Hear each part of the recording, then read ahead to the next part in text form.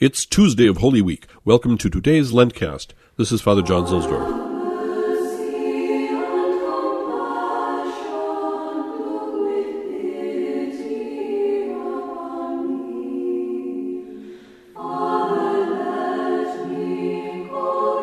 The Collect Church today, for our pilgrimage of imagination, if not with our feet, is Santa Maria in Portico, which originally was a couple hundred yards from the present Santa Maria in Portico in Capitelli.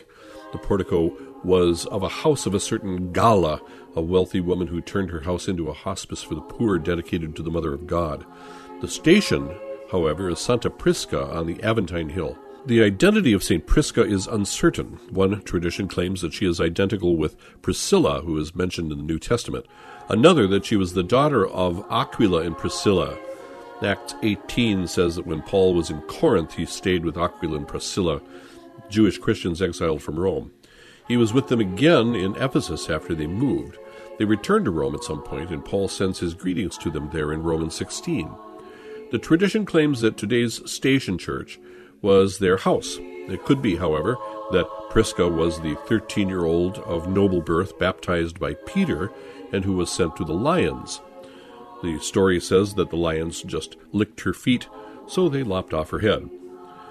No private house has been found beneath the church, but they did find a shrine to Mithras, and the first documentary evidence of the church is from 489. In the Vetus Ordo of the Roman Rite today, we hear Jeremiah, a foreshadowing figure of the Lord's suffering, say, "I was like a lamb led to slaughter," and then we sing the Passion according to St. Mark. From Toward Easter by Father Portico TODAY. On Sunday, the Church had us hear the account of the Passion according to St. Matthew. Today she has us read that according to St. Mark. There we contemplate the serenity with which Jesus goes towards his death. We are struck by his silence in his ascent of Calvary. It is certainly not a haughty, spiteful silence of disdain. His silence is that of a recollected soul, of a soul plunged in God. It is from this silence that Jesus draws the necessary strength to endure the most cruel torments. His silence is also bound to the fact that he took upon himself the weight of our sins. Thus, in his passion, he is, in a way, identified with the sinner, and the sinner who does not convert will have nothing to answer the sovereign judge when he appears before him at the end of time. Lord Jesus, it is in order to save me that thou gavest thyself over to such outrages. It is my sins that are the cause of them. In making reparation for my failings, thou dost nourish in me the virtue of hope, as thou sayest by the mouth of the prophet Isaiah, "He that hath walked in darkness, and hath no light, let him hope in the name of the Lord, and lean upon his God."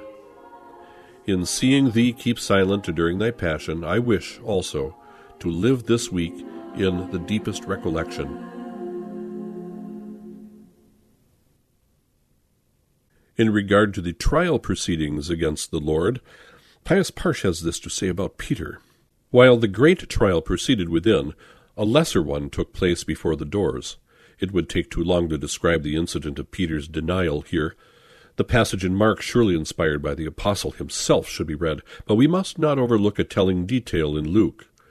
Then the Lord turned around and looked at Peter, and he went out and wept bitterly. Here Peter's passion begins, now to run parallel with Christ's. What a dreadful night Peter must have had. The next day he could not venture forth. One sad message followed another, the Master taken to Pilate, scourged, condemned to death, through the streets of Jerusalem with the cross, crucified, and Peter cannot beg forgiveness. He must bear his ingratitude to the grave. That was Peter's passion. Others, John, Magdalene, were present at his death. He had become an outcast. Even the burial proceeded without him. Perhaps he came humbly to Jesus' mother on the Sabbath, opened his sore heart to her, and found comfort and understanding.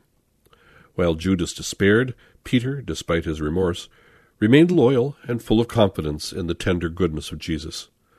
The Master's words kept ringing in his ears, "After you have been converted, strengthen your brethren."